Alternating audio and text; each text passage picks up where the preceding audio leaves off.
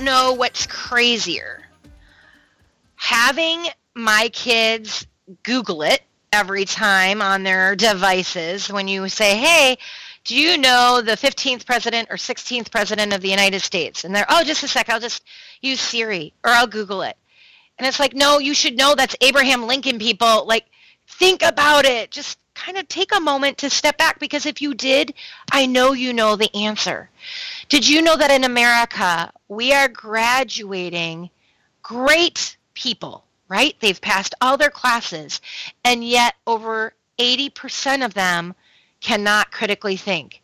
When a couple hundred universities and colleges came together to do a critical thinking survey, and they did it over a 10-year span of graduates, what they found was crazy, that this huge portion of students couldn't critically think. They were graduating, but they didn't have the skill.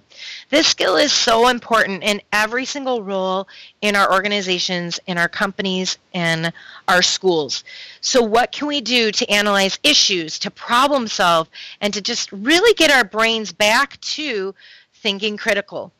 In our course on performance consulting, this is one of the areas that I see our clients struggling with the most, where I hear back from whoever is the VP that's bringing us in saying, oh my word, we struggle with this. We can't come up with creative ideas or thinking outside the box. And sometimes it's because people have a fear of failure, but most times it's because we've gotten so used to having the resources around us that we don't necessarily dig in on our own. So what can we do to really make this a little bit easier, or to practice, or to give tips to our team to work on this area? Number one, you could go around and talk to those on your team or maybe your peers and ask about the decision-making process they use. Hey, how do you make decisions? I recommend going to people that you admire, that you see doing excellent work.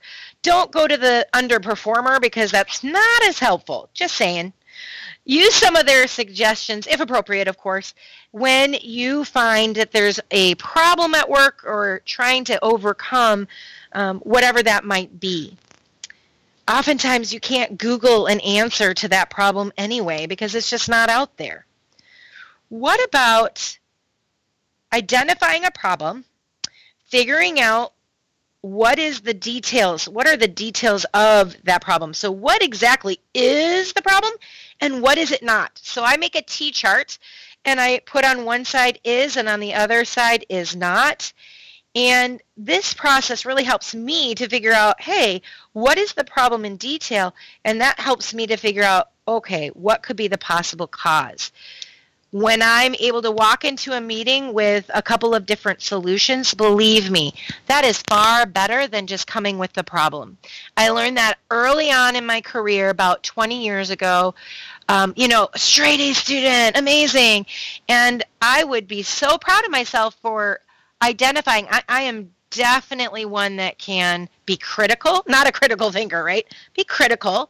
And so when I'm critical, I see all of the problems, which is a good thing, because now we can, see what's going on. However, the bad part about this was that I wasn't coming to the table with any solutions. And so when we're analyzing issues, don't just find the issue, critically think about what a solution could be. So by really knowing what the problem is and is not, that's going to help you to decide what solution you could offer. Again, they may not take that solution, but at least you're coming to the table with solutions. I love when my team comes to me and says, hey, Becky, here's a roadblock we've come up against, and here are a couple of ideas. I love not having to research myself and just saying, oh, let's go with solution A or solution B. Those are just a couple of tips for you this week. We'll talk more about this later on in an upcoming session, but really start to think critically. It's going to help you in every facet of your career. I'm Becky Pike-Pluth with the Bob Pike Group. Thanks for listening to this creative training tip.